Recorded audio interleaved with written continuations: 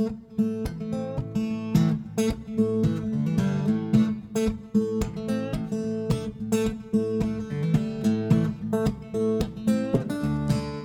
WHQR Public Media in Wilmington, North Carolina, this is Coastline. I'm Rachel Lewis Hilburn. The voice is a fragile thing, and few singers end up with 50-year careers at the Metropolitan Opera. The bass Paul Pliszka is one of them. That is how the New York Times introduced its March 2018 piece about Pliszka, who retired for the second time after playing Benoit and Alcindoro in La Bohème at the end of the 2017 season. Described as velvety, lovely, a voice that would make one want to wallow in a single note, Pliszka's deep bass earned him the Pennsylvania Governor's Award for Excellence in the Arts in 1992. Several years earlier, Pliszka landed in the Hall of Fame for Great American Opera Singers at the Academy of Vocal Arts in Philadelphia. He debuted with the Met in 1967 as the monk in La Gioconda. 50 seasons later, Pliszka had appeared in 1,672 performances of 88 roles, including as Philip in Don Carlo. King Mark, In Tristan und Isolde. Raimondo, In Lucia di Lammermoor. and as the title characters of Boris Godunov and Falstaff. In fact, according to the Met, only 8 other people have sung more with the company. January 28, 2012, the night of Pliszka's final Met performance launching his first retirement, conductor James Levine signed a gift book that chronicled Pliszka's career this way, quote, "I have treasured your extraordinary artistry and cherished your beautiful friendship through all these great operas and all those exciting years that seem to go by in a flash. It is my great pleasure to welcome you, Paul Pliszka, to Coastline." Thank you. I'm very pleased to be here. So glad to finally have you with us. Now, you never imagined as a child that you were going to land in the world of opera. You imagined you might become a trucker or a farmer. Tell us a little bit about how you grew up. Well, to me, I always felt at that point in my youth, I would be a truck driver, or football player, farmer. I really enjoyed that. But when I was in kindergarten, teachers told my parents that I should have voice lessons. And thank goodness they didn't do anything about it.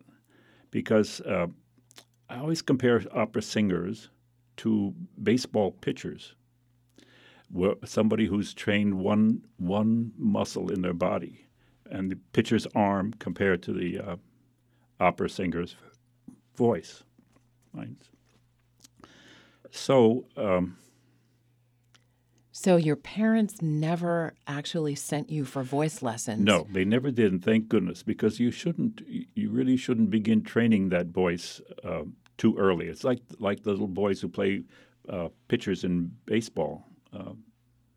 They start when they're teenagers or even earlier than that, and the muscles aren't developed correctly, and they can harm them. They can do damage to it. So I always tell people who want to have a child that's sort of gifted, want to sing, to take an instrument like a violin and to train their ears. And because physically the body needs to develop before you start be more that. mature. That it's just not ready to take the abuse of everyday training, vocalizing, and putting the voice together. Yeah, you have talked. You're very modest. You know, for a guy who could have quite the ego, you really don't. And you always say that you've been very lucky. That a lot of what has happened comes from luck. But is that really true? Are there farmers and truckers and football players walking around with the spectacular voice that you have? Is that possible? Yeah, so I've known people who have really exciting instruments, but for some other reason they cannot perform with nerves or all the other things that go together to put together a career. So growing up in Pennsylvania and New Jersey and not really imagining a life as an opera singer yet, you got to high school and you performed in Oklahoma as Right. Judd Fry. It's very funny. I just recently got a letter from the fellow who was Curly. I was Judd Fry. I was the villain. And just in all those years, I haven't seen him. And he just recently sent me a beautiful letter about that time that I was. And that's really what got me started. The teacher there at school heard my voice singing, I guess. Actually, the guy who was Curly was sitting in the chorus next to me. And he suggested to the teacher that I'd be great as Judd Fry in this production.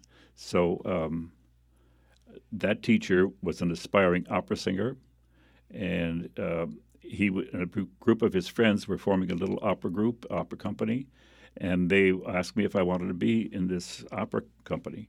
And I didn't know anything about opera. To me, all I knew about opera were these ladies on what they called Arthur Godfrey's Talent Scouts, which was a radio program, and they'd come on and sing opera, and they all sounded like screeching chickens to me.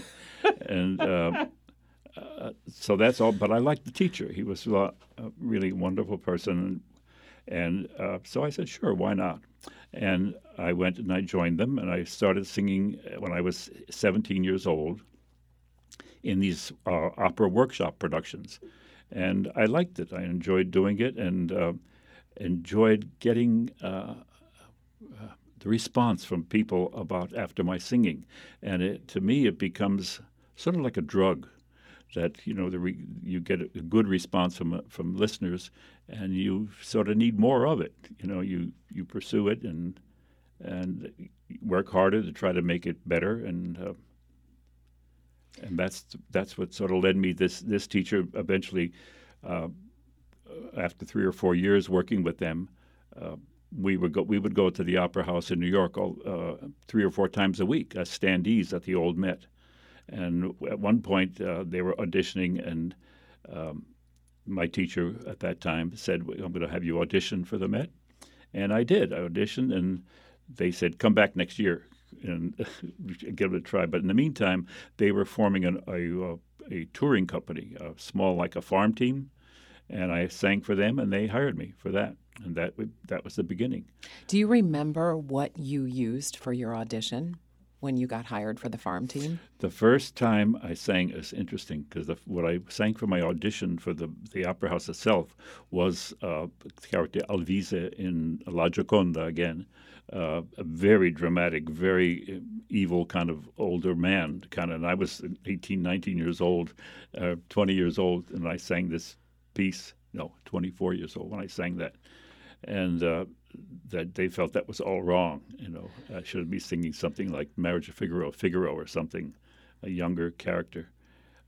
But they found the voice very interesting. And halfway through that season, that touring company season, they were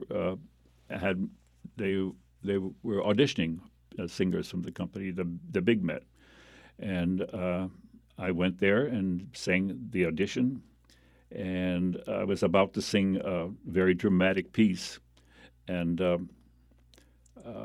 Rudolph Bing, who was the general manager at the time, came down to the footlights and said to me, "Mr. Pliszka, I understand you're a buffo." And I said, "Well, no, I'm not a buffo. I happen to be singing a comic part at that time." And he said, "Well, sing the buffo thing for me." And I did, and they made me an offer to singing buffo characters. And for some bizarre reason, I said, "No, I won't accept that contract unless you give me some dramatic pieces, some dramatic characters to sing." And I guess they felt sorry for me and said, "All right, we'll give you some those things too." And the first year, 2 or 3 years, I was singing mostly comic character parts and none of the dramatic roles. But as those 3 or 4 years went by, they heard that the voice was more than just the comic voice, and they started giving me more and more of the more dramatic parts.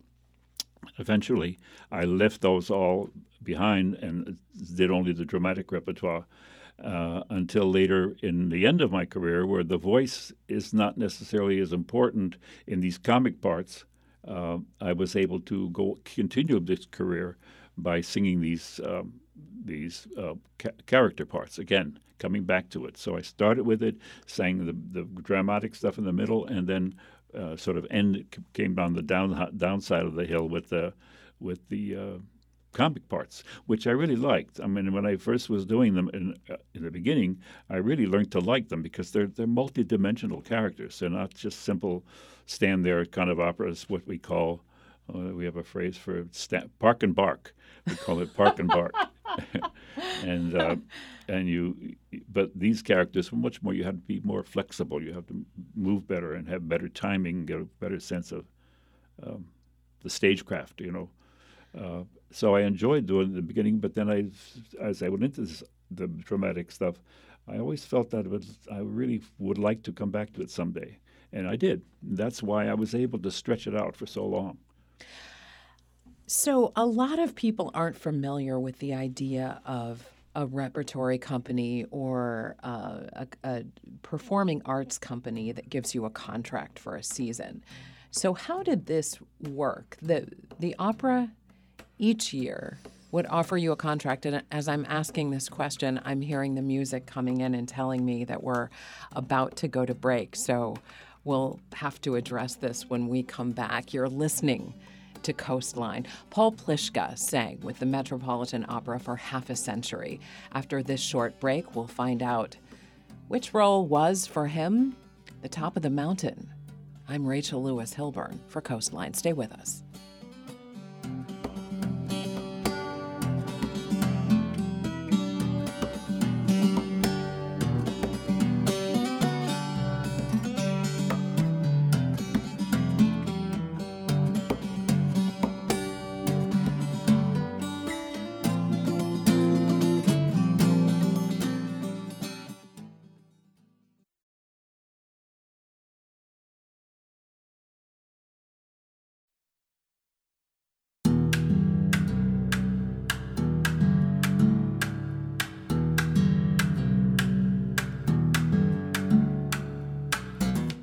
You're listening to Coastline. I'm Rachel Lewis Hilburn.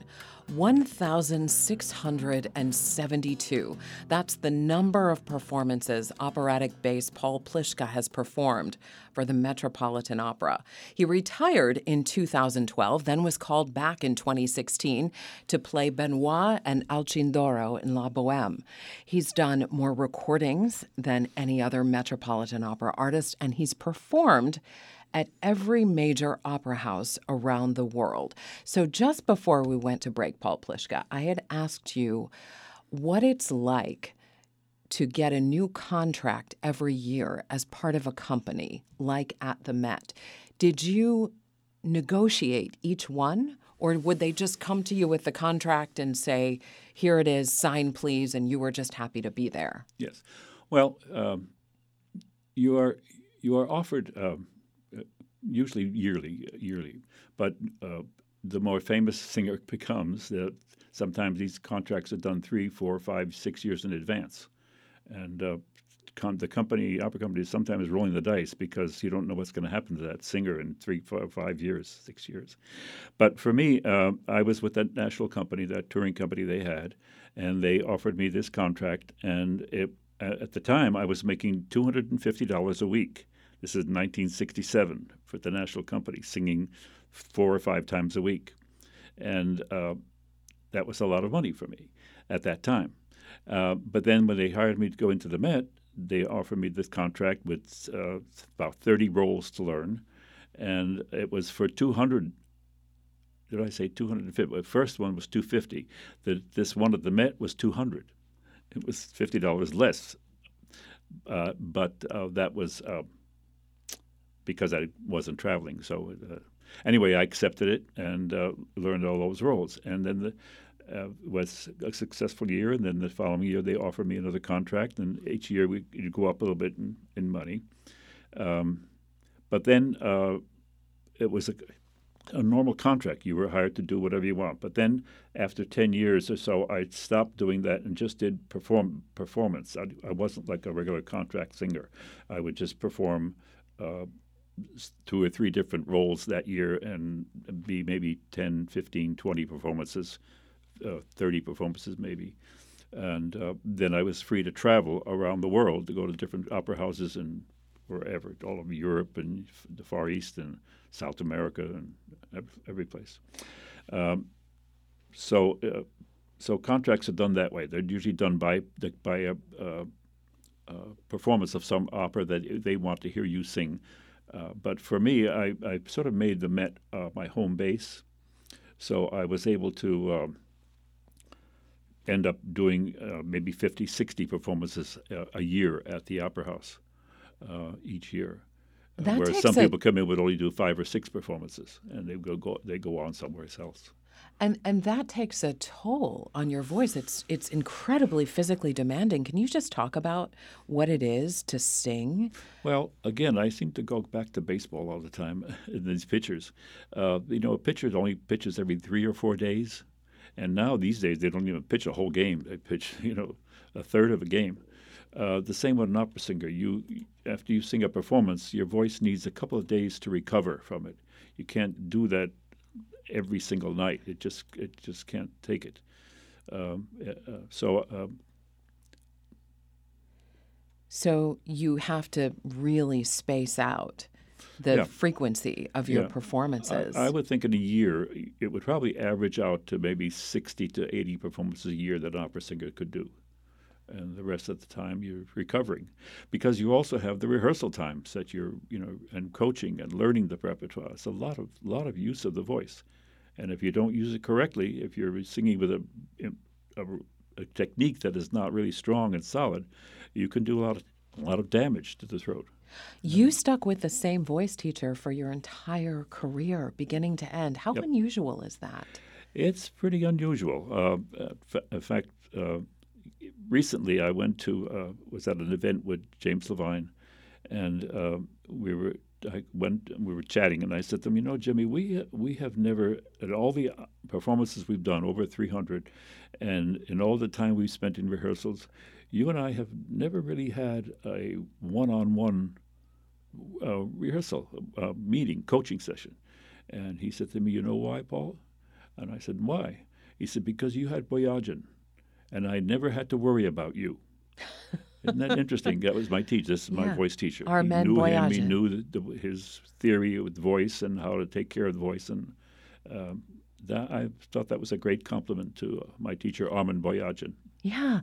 And you've also talked about the fact that too many cooks in the kitchen can really confuse a singer and shorten a singer's career, and you were really careful about that. You only listened to a few people. Who are those people that you listened to? Well, it was obviously my wife and my teacher. The two of the ones, they're the people that know me and heard me from the very beginning, and they could tell very quickly if I was doing something incorrectly, because we're on a really fine line of singing correctly, and very often if you get off that line little way to one side or the other side of the line, you can't really tell.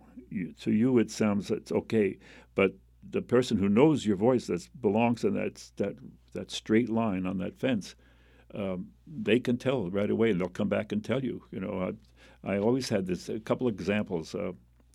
The voice for a bass, a tendency the bass has is to get the voice to become over thick and over dark and very, and that can be very, very dangerous. And but it's also to listen to the singer. It's something that he enjoys. I'll give you an example. There's in Don Giovanni, the opera Don Giovanni, the character Leporello begins the opera singing "Notte giorno faticare." He sings, and it has a tendency to get heavier. It gets "Notte giorno faticare merchi nulla," this kind of thick, rich sound, which the singer feels really great. You think you're sounding really great. And my teacher and my wife would come backstage and they would say, "What are you doing? It's just too dark and too muffled, and it's not projecting out into the theater." And I would know immediately how to correct it. And I would go back to "Notte giorno faticare perché nulla." which is a much brighter Yes. kind of sound, and which will project into the theater, as opposed to the darker sound, which is not going anywhere. So I would correct it. But fortunately, I had their ears out there in the theater to tell me that it was not right. And who did you ever hear from people whose opinions you had to put aside and say, that's not what my teacher or my wife is telling me? And Yeah. how were you wise enough to know that you should do that? You just have, it's a little bit of Russian roulette. You spin that barrel, point it at your head, and hope to God you've chosen the right person to listen to. Yeah. It's But it's can you not think easy. of a time when someone said to you, Paul, you should really think about this? Yeah, And you do. Well, they do. You go to coaching sessions with rehearsals, and the conductor or the assistant conductor will say, "Do this, do that," and you say, you learn over the years to say, "Yes, maestro, no problem, I'll do that." And when it comes to the performance, you do exactly what you think is right. And they come back and they tell you, "Paul, that was perfect." Don't act. And we've talked about directors and how over the years directors have gotten more powerful in terms of, I guess, the authority that they have. Was there ever a time a director would tell you to do something a certain way and you thought, not right? Nothing of consequence. I mean, sometimes little things, and you try. We're here. Singers are here as they're not creative artists. I don't think singers are interpretive artists. You interpret what the composer had in mind. I tried to stick best to what the composer had in mind. But these days, a lot of the directors sort of try to change things a bit and make things a little different. And it depends. I've never come into a head-on butt kind of thing where you'd say, absolutely not, I will not do that. And because there are singers who've walked out of productions because they could not do what the director wanted, and in all conscience. You told me that Don Carlo was singing Philip was one of your favorite roles. And didn't you sing Don Carlo when you were very young?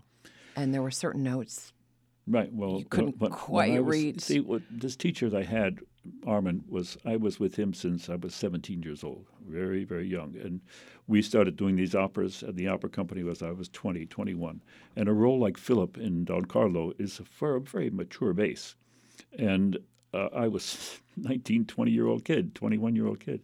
And so my teacher had the sense to know that and to realize that he couldn't push me to make the voice something it really wasn't yet. And so we would do things in the opera where it came to an aria where there was a section that I could not do correctly, and we would change the music. We would sing it down an octave or do something that I wasn't forcing my voice to do something it's not ready to do. But eventually, over the next few years, you could work it slowly so that you were able to do those things that the role requires. And so Don Carlo, this Verdi opera in 5 acts, was written originally in French? Correct. I think the Met is doing it now in French. Mostly it's done in Italian. But I think the Met, in its production that they're showing right now, it's in French. And you sang it in I've Italian. done it in French, yeah. You have done it I've in French as well. Also. And it's slightly different. It comes off in a different way, different type of passion. Between the Italian passion and French passion. How would you articulate the difference? Excuse me? How would you articulate the difference between French passion and Italian passion? I don't know. The Italian is right in your face, and the French one is maybe coming around the corner. I don't know. That's a great image. I don't know. So we're gonna hear a little bit from Don Carlo, in which you play Philip, and this is when you're a little bit older and ready for this role. And at the time, you said, I think you told the New York Times, this role was the top of the mountain for you. Right. So tell us, from Act 3, you're alone, suffering from insomnia. What are you saying in this?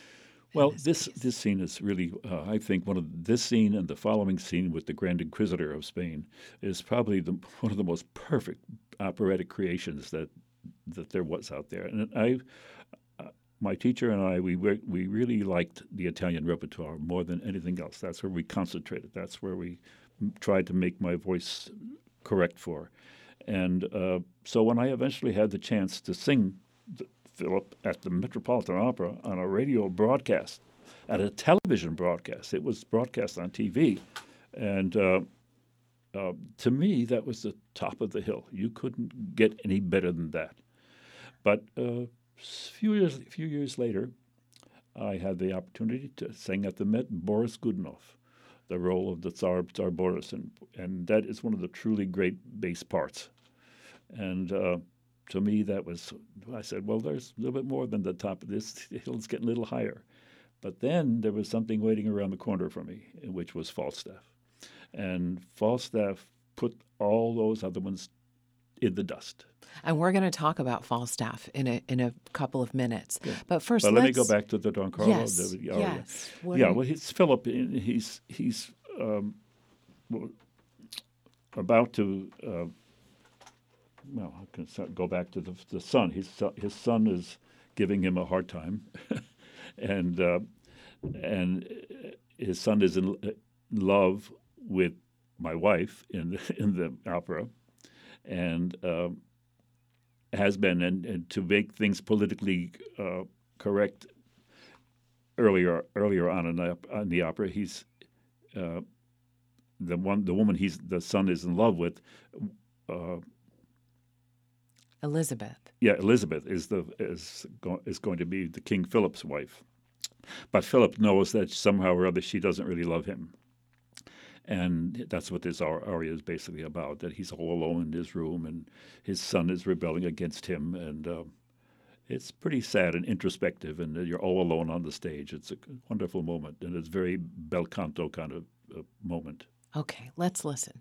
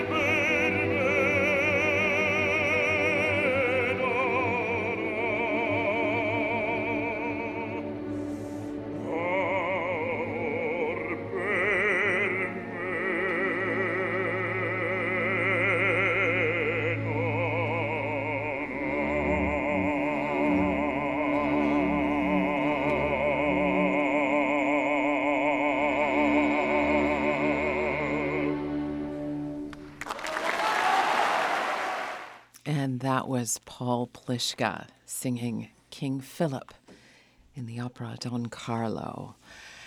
When you hear that now, what do you think? Well, normally it would make me just want to scream with just terror because I can't do it anymore. It's amazing the distance from where you were to where you come. But I've had so much great time with it.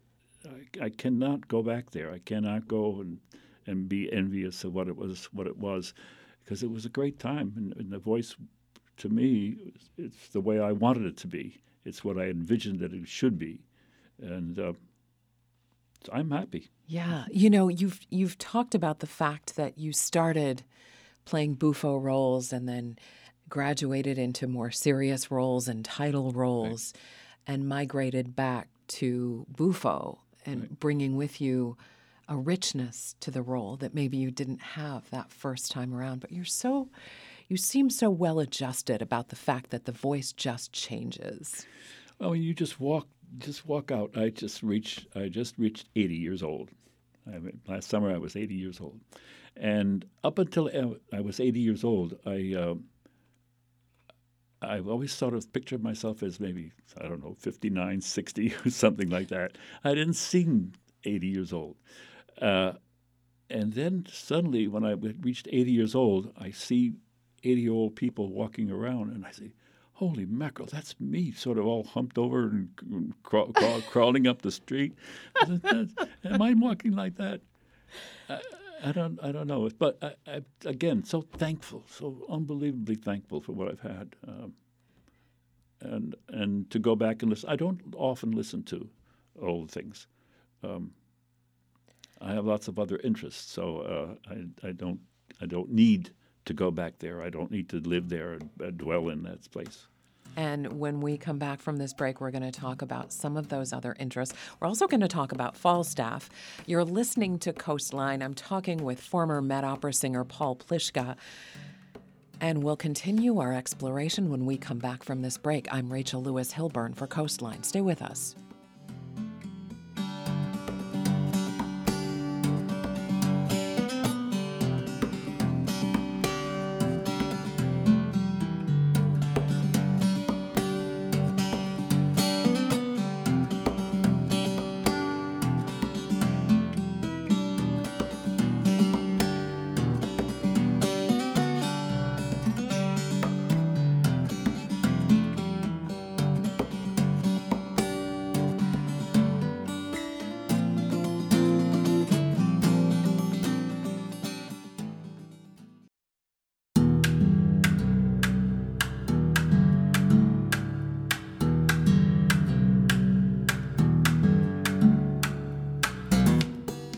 You're listening to Coastline. I'm Rachel Lewis Hilburn.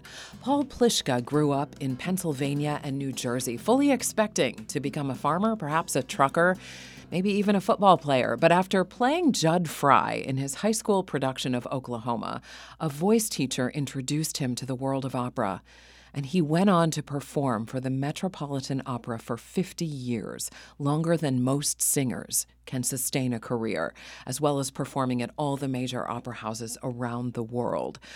You talked about the fact, Paul Pliszka, that your voice teacher and you focused a lot on the Italian operas. Mm-hmm. And there is the Verdi opera, Macbeth.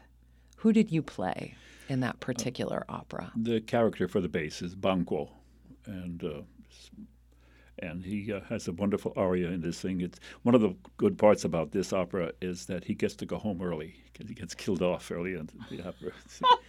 A lot of times, bassists look around for the different operas that they could go home early with, and. Seriously? No, I'm joking. Okay. Well, yeah, I mean, because another thing we have to talk about is the operatic tradition of taking curtain calls, bows in between acts, which is something that doesn't happen in other kinds of theater. Right. So that way you could actually go home early, taking your solo call. But recently they've not been allowing that. You have to sit around the whole night waiting for the opera to end. And they say keep your makeup on, costume and makeup. And some costumes and makeup are very unpleasant to be in. And you have to hang out, especially when they glue the beards on you, these things. It's terrible. Anyway, the Banquo is talking to his son, explaining that he's about to be very, very careful because nasty things are coming, and as soon as he finishes, the son runs off. He chases the son because these assassins are coming to get him, Banquo, and they do. He gets killed in that scene. All right, let's listen.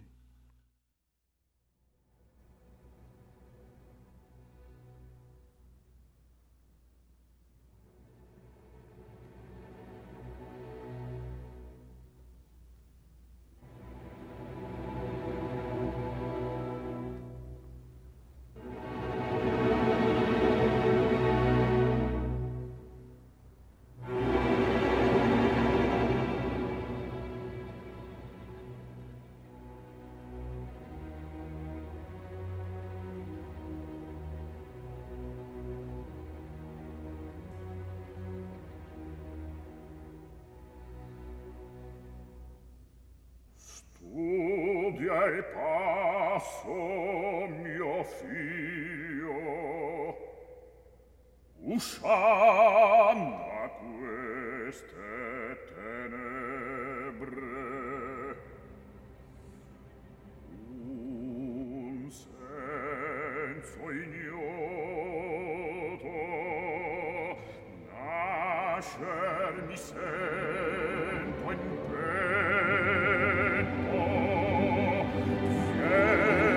Vieni tristo presagio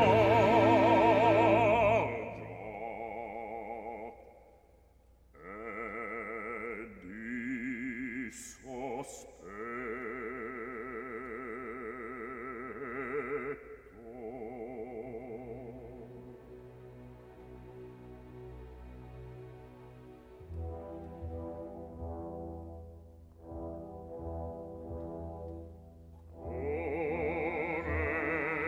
ciel precipita,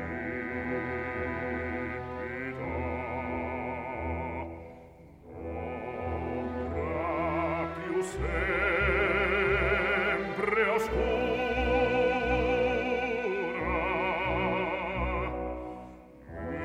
in notte ugual trafissero.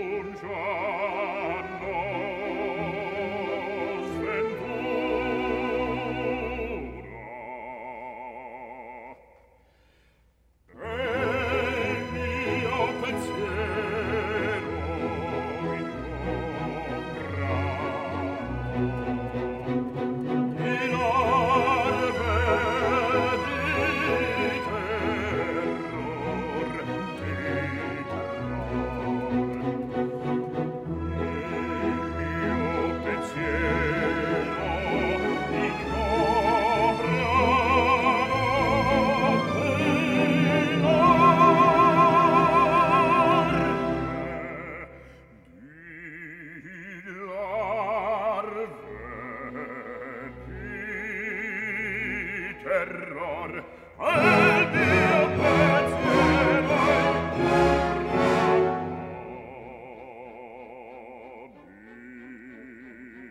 terror,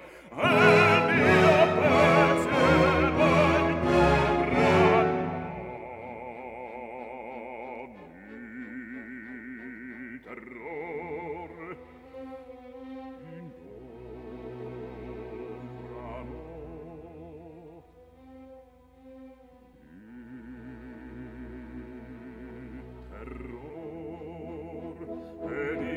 pensiero di terror.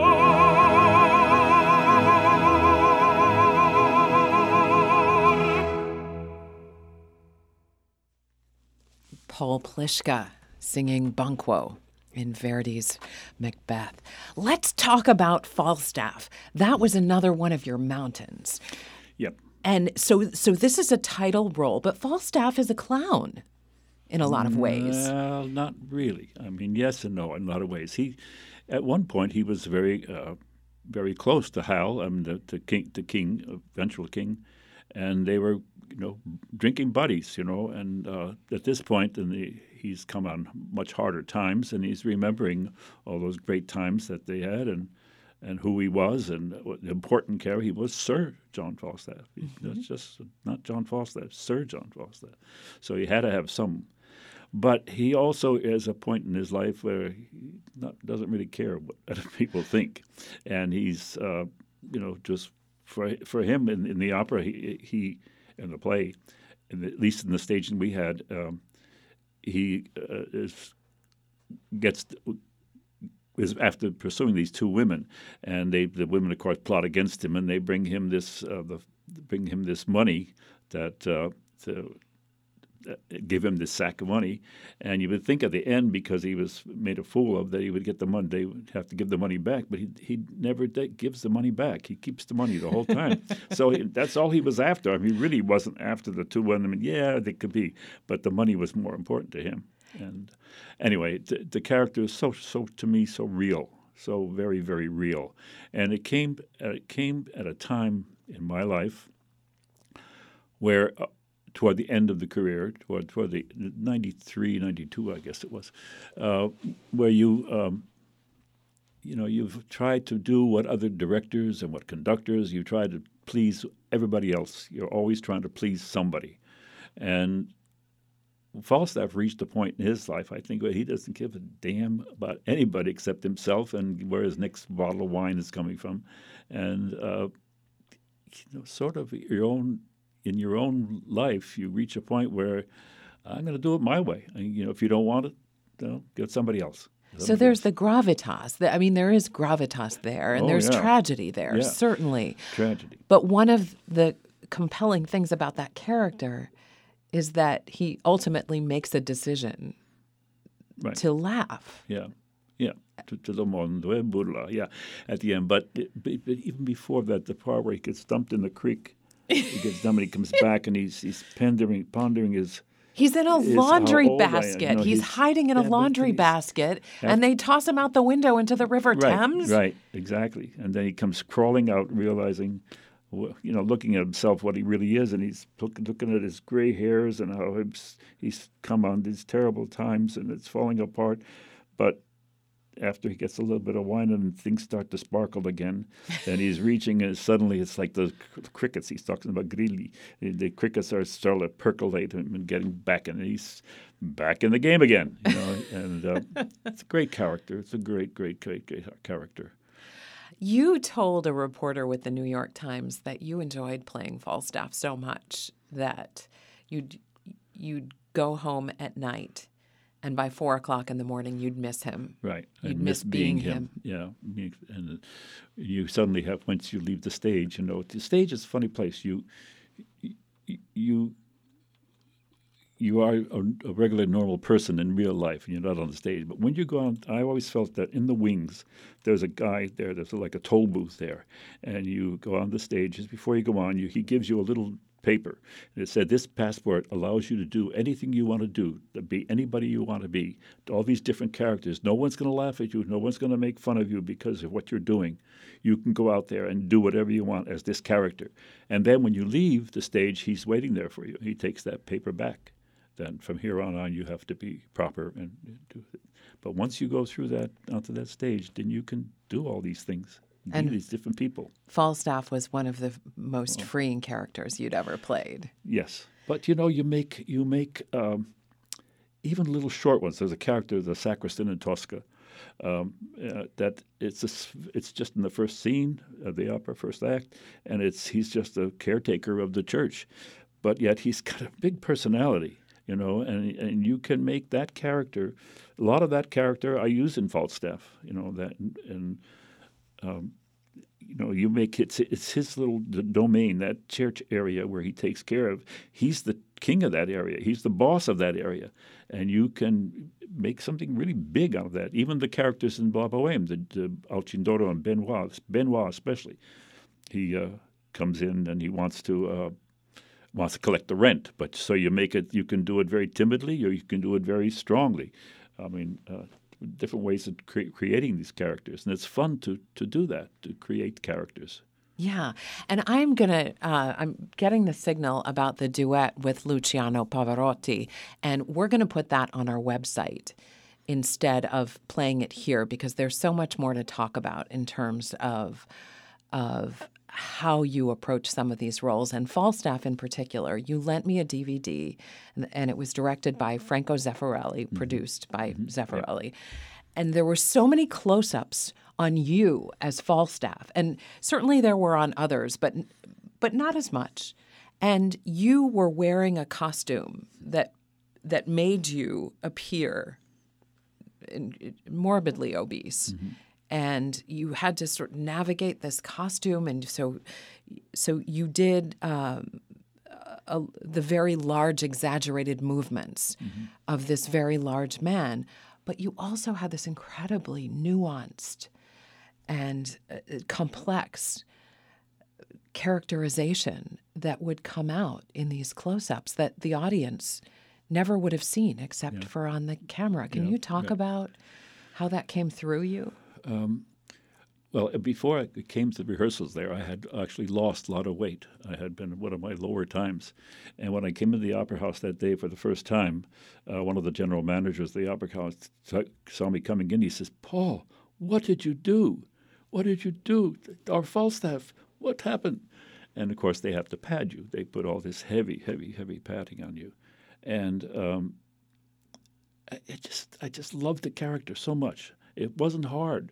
I mean, I had great people around me helping with the direction and hints and characters, and I watched a lot of older recordings. I listened to a lot of recordings of older guys who've done it different. There's 100 ways to do a role, and so you do a lot of research into it to build what you feel is right for the character. And I just loved him. I loved being him, and I missed him. And for the next performance, I couldn't wait for the next performance to go back and be him. And you really were. So this tradition in opera of taking curtain calls in between acts, you don't do that in traditional theater, perhaps because people are afraid of breaking the illusion. Right. After you got tossed out the window in the laundry basket into the river, the rest of the cast comes on, and they all take bows, and you're nowhere to be found. And then you come sort of mincing onto the stage, looking soaking wet, even though you weren't. Yeah. But you looked that way. Yeah. You embodied it. Yeah. And took a bow. Is that something you worked out with the director, or how do you think Not about that? Really, it's the way you feel after that scene. You know, you want to, and you just want to. It's in one moment where you actually reach into the audience, because I think I remember in this thing that he walks out, takes the bow, just not acknowledging, and then all of a sudden, as he's about to leave, he looks back at them and says, "Oh yeah, you think so? You think you got me? I'm not finished yet. I'll be back," kind of thing, you know. That just comes out natural. That just flow of the character. You're in that character, and it flows out of you. And we just have a minute left. You are retired now. You said you have so many other interests. One of them is bonsai trees? Yep. I belong to the Cape Fear Bonsai Society here in Wilmington. And in fact, we're having a show coming up pretty soon in March. Hope you'll all come over to the Arboretum to see the wonderful trees that our members of our club have created. I also belong to Cape Fear Camera Club. We do a lot of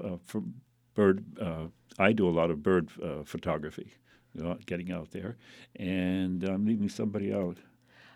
What are some of the more spectacular birds that you feel lucky to have seen in the Cape Fear region? Oh, my goodness. Well, right now we've been very lucky with this mountain bluebird. It showed up here. It doesn't belong here. It belongs on the West Coast.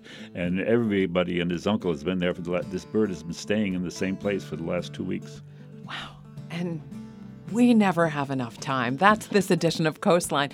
Paul Pliszka, what an incredible pleasure to have you with us. Thank you. Thank you. I wish I got a little better start, but it's been fun. We're going to have you back. Heartfelt thanks also to Dorothy Rankin and Churchill Hornstein for making this possible.